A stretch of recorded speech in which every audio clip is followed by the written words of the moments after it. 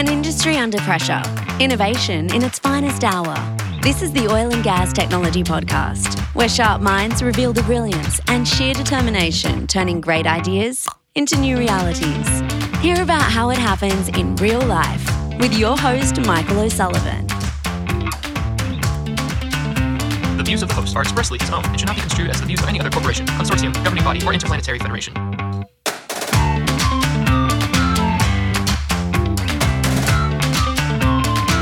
Hey everyone, welcome back to another incomparable episode of the Oil and Gas Tech Podcast right here on the Oil and Gas Global Network.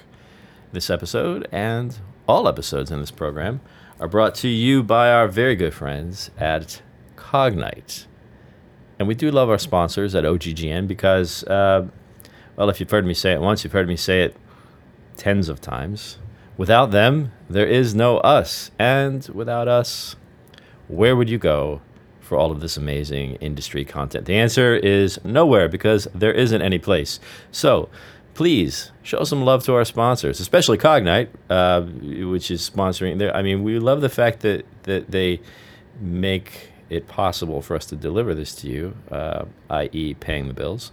But we also love what they do and what they're doing for the industry, and that is why that's why we asked them to be a sponsor. And so we only work with the good ones here. So if we've got somebody as a sponsor, we are confident that you will be happy having them as a supplier of some sort, whatever it is that they do. And in this case, Cognite does amazing things with industrial data. So have a look at cognite.com, or you can go right to the good stuff, because I got a special website for OGGN. Well, it's not really just for OGGN listeners, but it's called makedatadomore.cognite.com. And if you go there, you'll find out how you can make data do more. Okay, enough of that. My guest today, well, okay, I'm not going to beat around the bush. I don't have a guest today. It's just me. Now, the reason for this phenomena is very dull, and so I'm not going to go into it right now. But suffice to say, something happened and something else happened, and all you got is me. But the good news is, all you got is not just me, because, well, as a lot of you know, that we talk about modern technology on the show all the time, and we talk about all the new ways of doing things and how cool it is and all the ways that it's impacting the industry. But you know that I do have this thing. I love to go back and look at the history in the industry, because it's fascinating, and the innovation and just the sort of raw ingenuity that went into getting hydrocarbons out of the ground 100 years ago was no less impressive than it is today, all things considered. So today, if you will, imagine yourself stepping back in time, something like 90 years or so, and you know what's coming. Yes, it is Voices from the Oil Fields, the book that I have talked about before, and I've shared bits and pieces of this book with you, and I've even had people say, "Hey, I really like that book. Where can I get a copy?" And I don't even know if you can get a copy of this anymore. Well, yeah, you could probably look in the usual places, and I think it's still in print. Anyway, it's Voices from the Oil Fields. It's written by a couple of guys named Paul Lambert and Kenny Franks, and this is a compilation of interviews with real people in the oil field, mostly around the Texas, Oklahoma area, way back in the 1930s and I don't know, maybe the 40s. So today, I got a fascinating one here. It's worth a podcast episode just to share this story with you. And this is the name of this chapter in the book, which is each chapter is an interview with somebody, with a real person. I don't know how they found all these things, but they compile them. And this is and the name of this chapter is "Shooters Don't Make But One Mistake." Now, if you're not familiar with what a shooter is, I know now don't we're not talking about like when you go to a bar and you get a round of shooters. That's a completely different experience. This is shooters were the people who basically were, they had ways stimulating a well so that it would produce more. And the favorite way was, of course, to drop liquid nitroglycerin down into the well, which already sounds like it already sounds exciting, like an exciting story, nitroglycerin. Now, of course, we don't do this anymore. The LNG is not available ever since there was an explosion in 1978. But back in the 1930s, now think about this. The 1930s, you had these people. These guys are out there, dropping these canisters, which I think they called torpedoes, into the wells to stimulate. And it was not just about the operation of like that specific operation, but it's like everything that went into like transporting this stuff and storing it and mixing things up and putting it's fascinating stuff to think about how they were doing this 100 years ago or 90 years ago. So I'm gonna, but this is a good little story, and you'll get a flavor for the whole process as you listen to it told by a guy named Shorty Moses, and he was a shooter for the Acme Torpedo Company, of course, the Acme Torpedo Company, and this interview was conducted sometime. He was interviewed by a guy named Ned DeWitt in the late 1930s. We don't know the exact date, but the interview, so here's a little context as you listen to the story. It began at the company's magazine, which was a small red-painted structure squatting in the center of a 10-acre tract. And then in the building, so the Ned DeWitt, the guy conducting the interview, he didn't think that the building was very interesting until he realized that it contained enough explosives to wreck the countryside. So the interview with Shorty started off by explaining all the necessary precautions at the storage facility, and then it goes on from there. And they end up at Shorty's house, and beer out of the fridge and the whole bit. So I'm just gonna, now you have to keep in mind that this is written more or less in the original vernacular. So bear with me as I try to do this justice. But it's a fantastic story. So let's listen to Shorty Moses, who, as it turns out, is the guest on today's episode. We made that ditch a purpose and put the cows in here for the same reason. Precautions. Look around the magazine here and you won't see any grass, huh? I get out here and mow it down so it won't get too high and maybe catch on fire and set off my dump. Them cows, know why they're out here to pasture on our land? When people see cows here, they won't be so damn curious to know what's in the buildings here. They'll just think it's a hay shed and won't get up so close. We don't mark the land either. You didn't notice any danger signs, did you? If I was to put them up there, there'd be kids out here all the time banging away at the magazine, and they might accidentally set it off and get killed. I don't take no chances, not on anything. This door here has got 2 big locks on it, one on the bottom and one on the top. That ain't all. There's 2 more locks inside. I have to turn 2 keys at the same time to get the door open. Now look, see that sign? Don't open cans and dope boxes inside the dump. I put that up myself. And nobody but me can get in here, not even the president of the company, unless he's got these keys. I know a man oughtn't do a fool trick like opening cans inside, and I don't. But I put it up to remind me in case I get in too big a hurry someday. What with you here, though, watching me and me explaining how careful I gotta be, it's different from loading up to go out on a job. I ain't in a hurry today. And those boxes over in the corner are full of dope or jelly, which is solidified glycerin.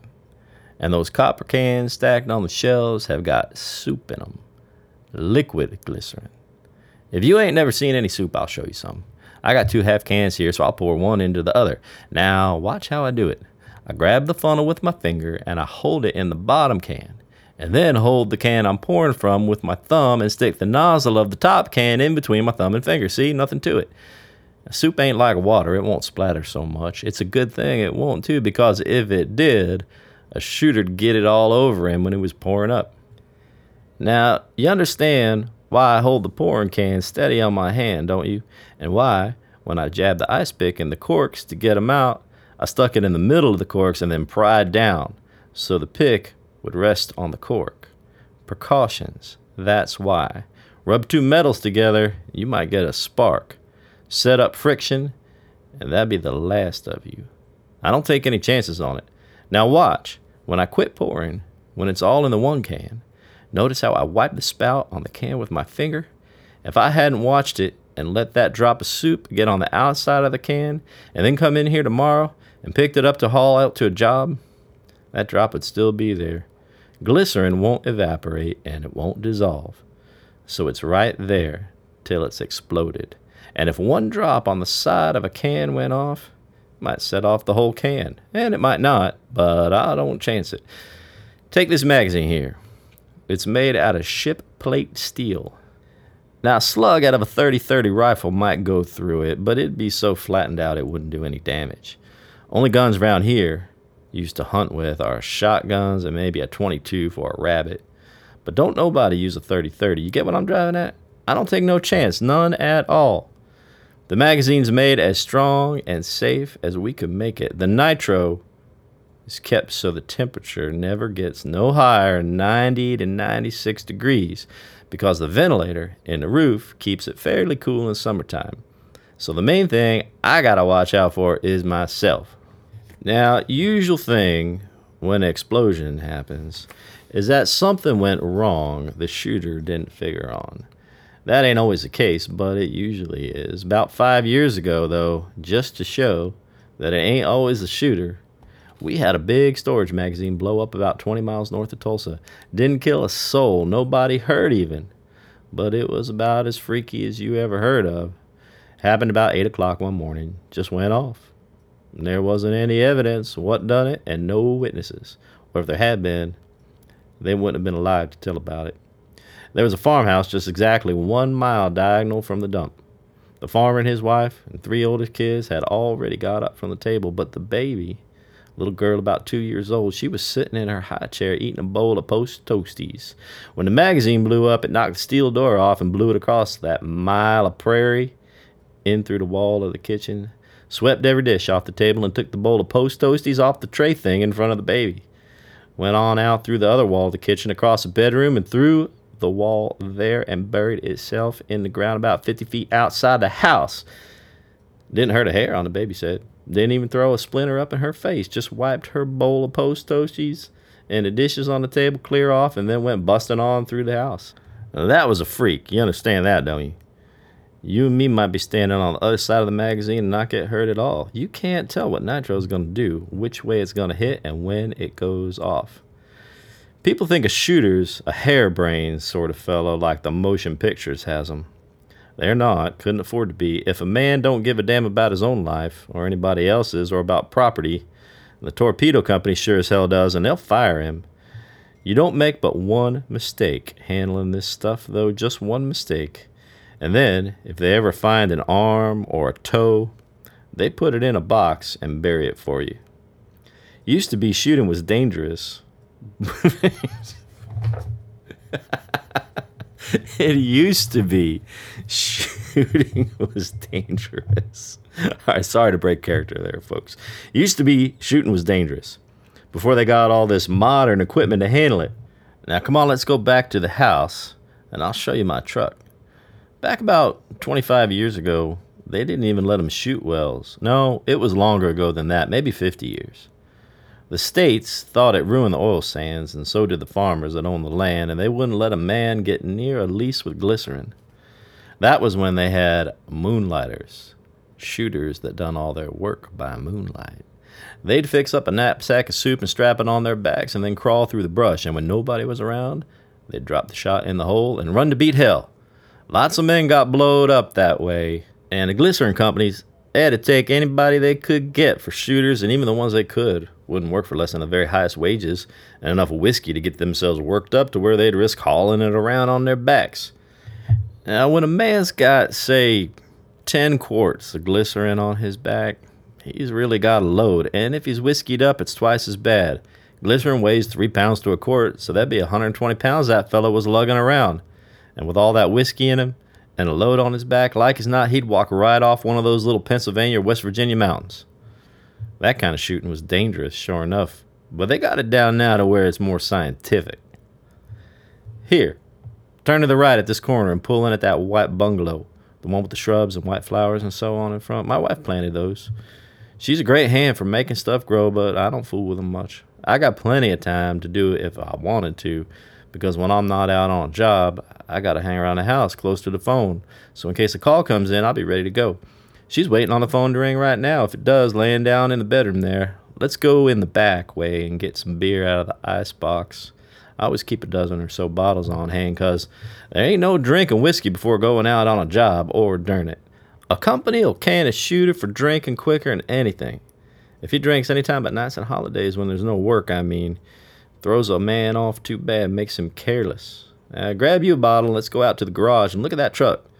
Beer don't make you drunk, unless you got a big imagination or you're nervous to start with. Personally, myself, I ain't got any nerves. I shook them all out of me times when I get worried about a shot not going off. Come around to the left side and I'll explain the truck to you. This middle section is the soup box, where I carry the cans of glycerin. I don't use jelly if I don't have to. When I use soup, I know exactly what it'll do and how to handle it. But the jelly might get hot and work out of the paper and get on the truck or on me, and then it'd be bad. The box holds 20 cans of glycerin, 10 quarts of it, so I've got 200 quarts with a full load on. That's not a big shot for these deep wells, but when I was doing my first shooting, I've seen the time when a pint of soup was plenty. Well, for one thing, the old-time wells were shallow and didn't need much to start flowing, and the casing they had those days was brittle and weak, and if I'd put in more than a pint, it would have blown the casing to splinters. You know what kind of shots we make, don't you? There's a production shot, when they've just drilled in the well and want to get all the oil they can out of it. The bigger the hole at the bottom, the more oil will collect there for them to pump out. So we put in a big shot and give her the works. Then there's what you might call a recovery shot, when the well's been making a little oil already but they want more, and call us in to blast the sand and start cracks in it so the oil can run to the hole. Now, proration has hurt the oil business in a way. It used to be when they brought in a well, they had to hurry and get all the oil they could before the market went down, and we got called out night and day. But now they've got proration in Oklahoma and most of the other states. It don't make any difference what a well can flow. They won't let it be opened for more than allowable. They set allowables for each field. In Seminole is 100 barrels a day.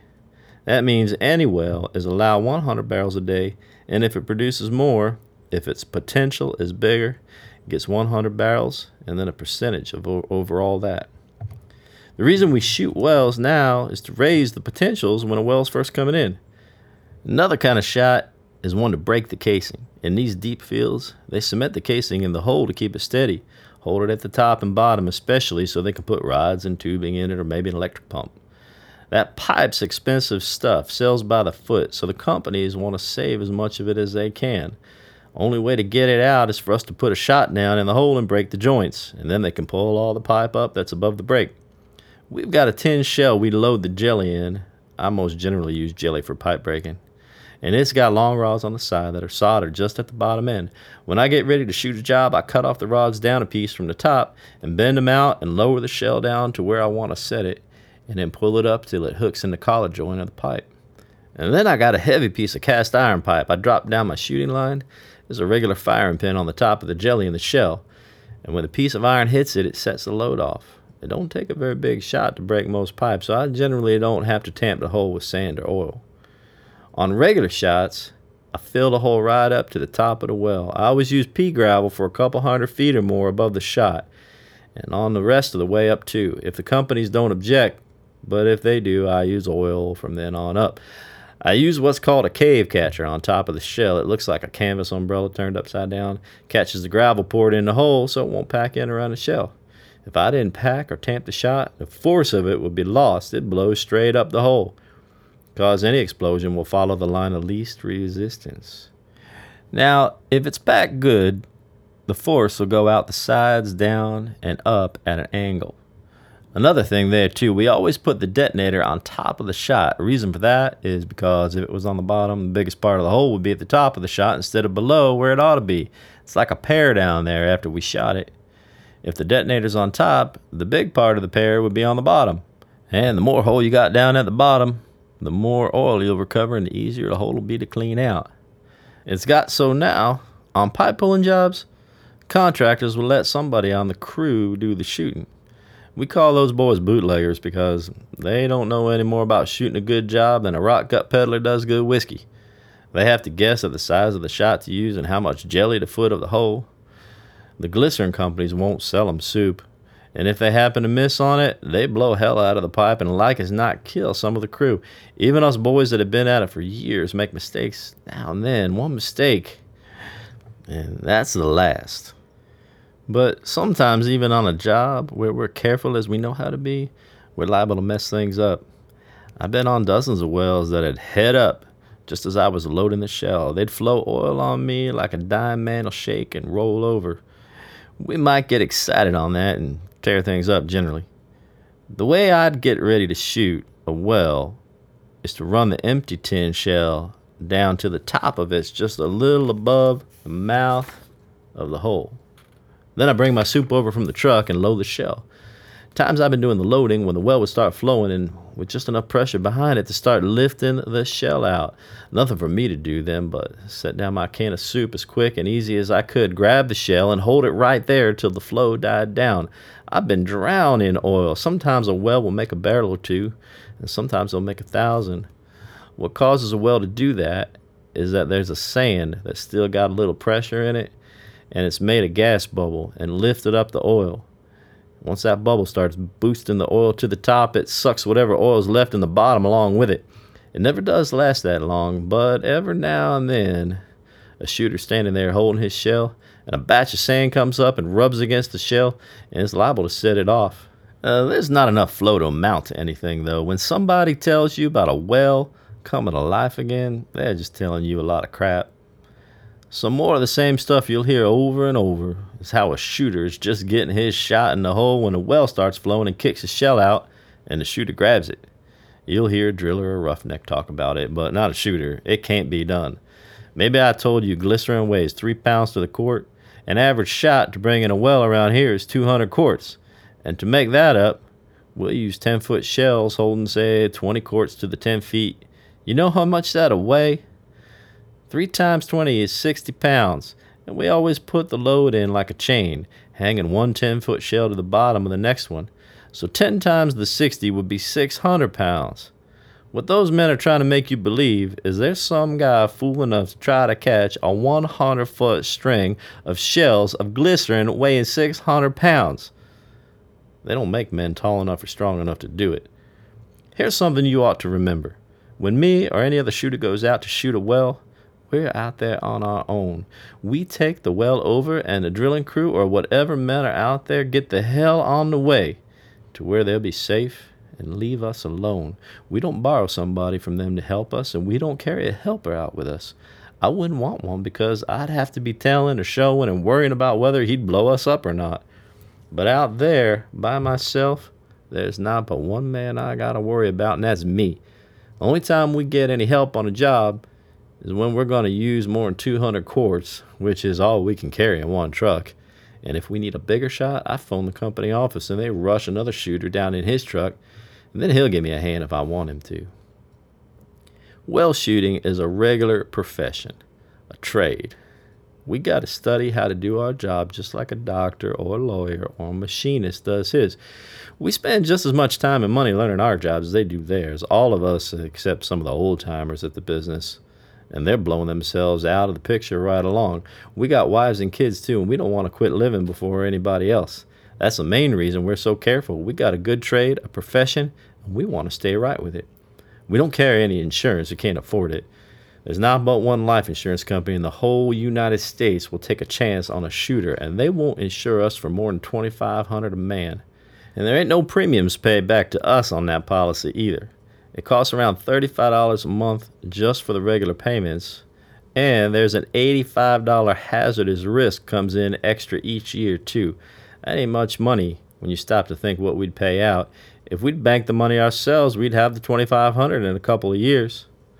And the company don't carry liability insurance to take care of accidents either. Rates are too high for them too. What they do is put up a cash bond with every state they do business in, so that in case of an accident and some men get killed or somebody's property is ruined, the people won't have to go to law with the company in its home state, and there won't be any time wasted in paying off to the widows. We do the shooting for 3 of the biggest majors in Oklahoma. My territory is all of Oklahoma except Northeast and part of Kansas and Texas. My company has to send in its bond papers to the national offices of these 3 majors every year so their lawyers can look them over and see that we're protecting the companies from getting sued in an accident. Having to put up a big cash bond is one reason why the majors won't have anything to do with these bootleg boys. They can't raise the bond in the first place, and their shooters ain't got the experience in a second. Another reason we don't have to worry too much about the bootleggers cutting in our business is that they don't last long. They might run on for a couple of years or even 8 and 10, but they all know they're going to get there someday and probably blow up whoever's around them too. I knew a fella from Oilton that bootlegged for years, him and his boy. They done mostly pipe pulling jobs, but every now and then some little oil company would hire him to shoot a well for him. Because he didn't pay any salaries and didn't have a bond to put up, so he'd do it cheap. He was shooting one over by the Chandler a couple of years ago, making a production shot. He didn't have enough equipment or experience, and instead of having the drilling crew take off the rotary cable, he tried to drop the shell through it and got it stuck in the Kelly. He couldn't get it down but about halfway and didn't want to lose any time going back to the town for a smaller show.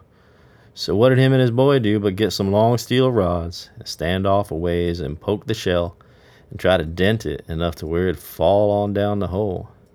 I guess you've already figured out what happened. About 10 quarts of soup went off after he poked on it 5 minutes or so, and it tore the derrick down, killed his boy, and tore him up so bad he died in 3 days, and killed one of the roughnecks that was off about 200 feet behind a tree. Piece of steel off the derrick blew over and cut down the little sapling the roughneck was hiding behind. Well, you can imagine what happened after that. The oil company had tried to save money on the job by hiring this shooter, but by the time they got through paying all the lawsuits and buying a new derrick and drilling tools, it was out over $200,000. Once a man's a shooter, he stays with it till his last quart goes off. He gets as good pay as any job in the field, and that's counting the farm bosses and the superintendents too. And when times are slack, like they were in 32, 33, he goes right on drawing his money. There ain't no layoffs, and in my company, they don't even cut salaries when hard times come along. I don't say all companies won't cut them, but mine sure as hell hasn't. Our hours are good because they just about cut out night work, it being more dangerous than daytime because we can't see good enough even with a dozen electric lights strung around the derrick. And then, too, it's got to where we don't have to follow booms anymore. When I done my first shooting, we had to make the boom fields all together, pay high prices, and live like tomcats.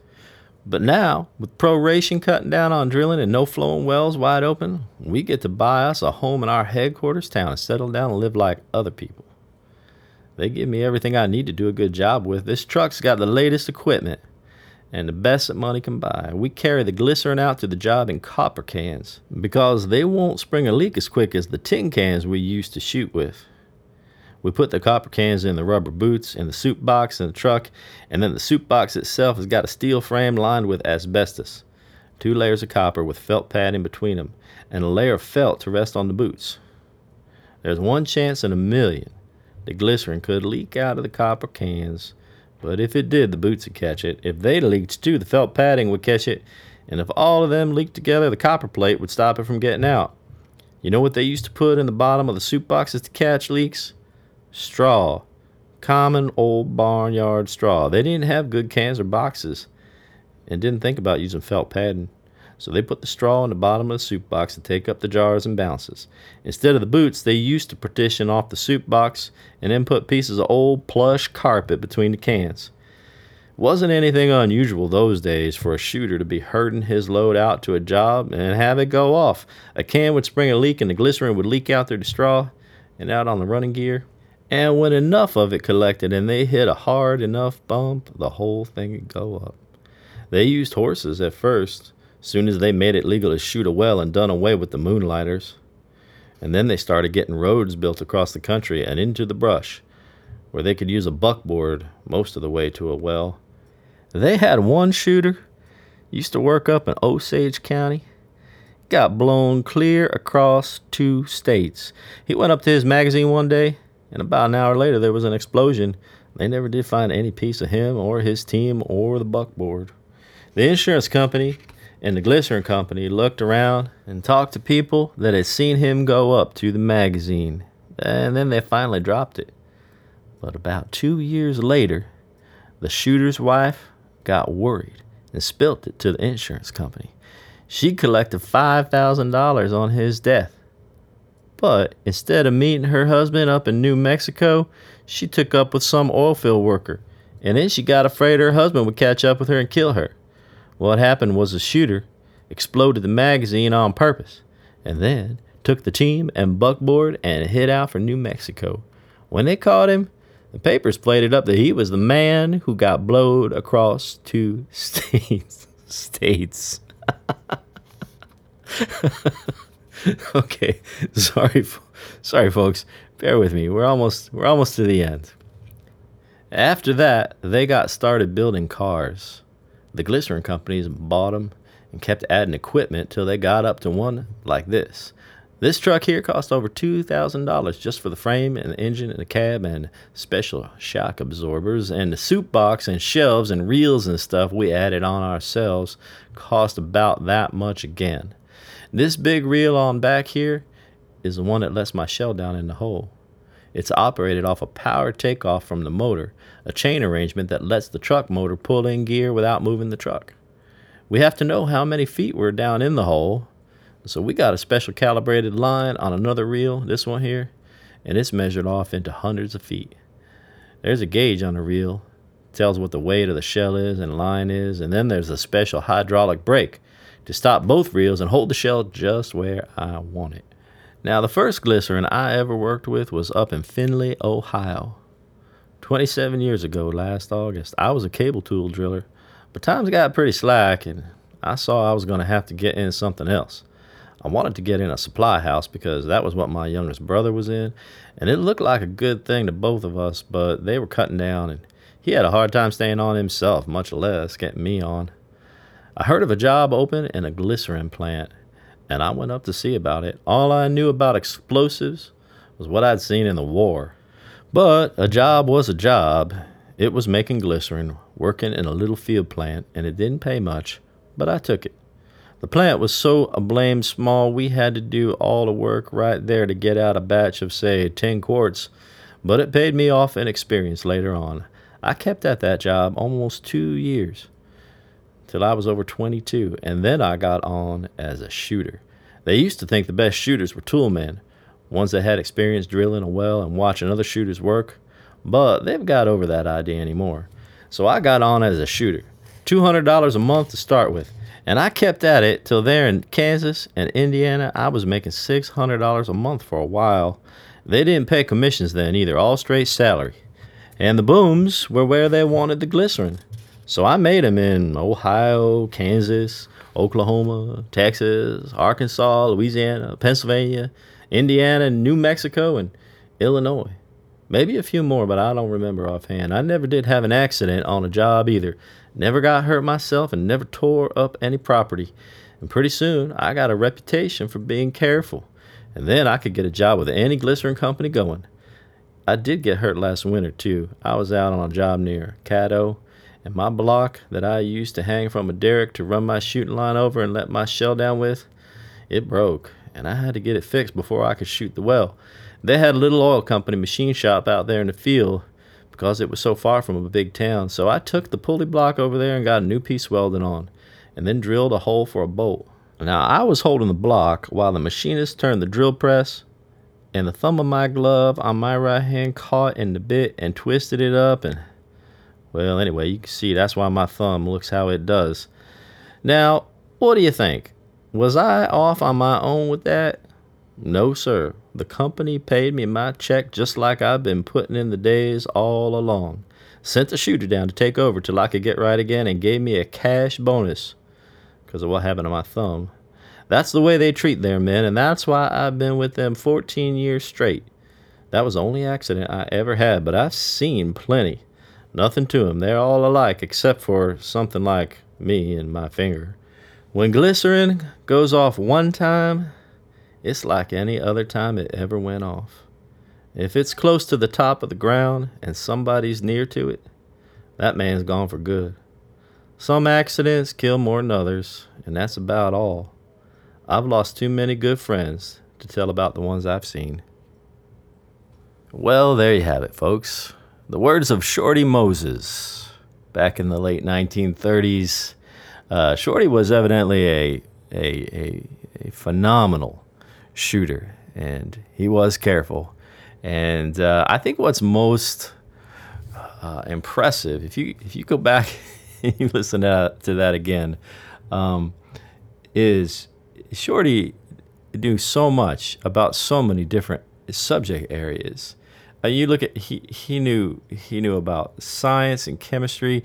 He knew about engineering. He knew about economics, and I mean, it's just you look at all the things that, and you can't be fooled by the time and the culture that he was part of. Shorty knew a lot, and I bet there was a lot of people back then just like him. So it's a great story. I love to go back and look at how these things were done, and you can see that even some of the things that we still do today,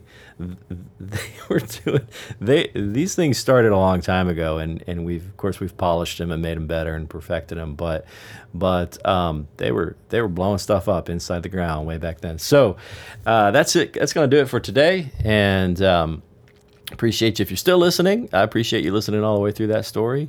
And of course, I would like to thank our sponsor again, Cognite. Check out Cognite. They're doing some amazing things with industrial data and things that even Shorty wouldn't believe now if he were to see it. And you can learn more about them at makedatadomore.cognite.com. And also, you probably heard me say this, but I'm going to say it again. We have a lot of stuff going on at OGGN. We are ramping up this year. I mean, actually, last year was really busy too. But we got new programs coming out. There's new podcasts. There's my other podcast, which is kind of a sister show to this one, which is Oil and Gas Digital Doers. So we talk not so much about the tech in that one, but we talk about people actually getting digital done. There's some fascinating stuff. We also have some other new shows that have come out. Energy Scale-Ups with Jose Solis. We got Journey to the Energy C-Suite with Ryan Sanford. That one is already becoming extremely popular. And we are resuming the famous OGGN happy hour events starting this month in June. And they're going to be going on a regular schedule just like they used to. And so if you're in Houston and or if you just happen to be traveling to Houston, come to one of our happy hour events. They're always a lot of fun and a lot of great information, good networking. That's going to do it. One last note of thanks to our audio fixer guy, Mr. Mac Roman. He's going to have fun with this one, I can imagine, because he'll be laughing the whole time and he won't be able to do his work. But that is going to be his problem. And the next thing that you hear is going to be Savannah Wilson with the events on deck. Hey everybody, it's Savannah from OGGN, and here are the events on deck for June 2021. This month we have 6 events, but if you'd like the full list, you can click the link in the show notes to sign up for our events newsletter. We send it out every month, and it includes more info about the events that I talk about here. We even include events that occurred 2 months ahead of time, so if you're interested in always staying in the loop about oil and gas events, make sure to check that out. This month, OGGN will be hosting 2 events. One is online and one is in person. For our online event, we're hosting a live stream titled Deal Value Creation, M&A, and ONG. This is going to be on June the 2nd. And for our in-person event, we're relaunching our happy hours. It's been far too long since we had a good happy hour, so I'm sure plenty of you will be excited to hear that our next happy hour will be at the Cannon in Houston, Texas on June 24th. At this event, you'll be able to meet some of OGGN's hosts and network with other oil and gas industry professionals, all while enjoying great food and drinks. We hope to see you there. Other than OGGN's events, we have 2 in-person and 2 online events. First up, we have our 2 in-person events, which are the Energy Capital Conference on June 2nd at the Omni Houston Hotel, and the U.S. Police and Fire Championships from June 10th to the 21st. The Police and Fire Championships will be hosted in multiple locations, so make sure to check out our events newsletter for more information about that. Next, we have our 2 online events, the first being the Post-Industrial Summit Series. This event actually started on May 4th, but it'll be ending later this month on June 22nd, so there's still plenty to see. And our second online event is the Big Data Industry Summit from June 9th to 10th. If you have any questions about these events or any of our shows, make sure to reach out to me through my email in the show notes. That's all for June. I hope you guys have a great month, and thanks for tuning in. Check us out next week for another entertaining and yet useful episode of Oil and Gas Tech Podcast, a production of the Oil and Gas Global Network. Learn more at oggn.com.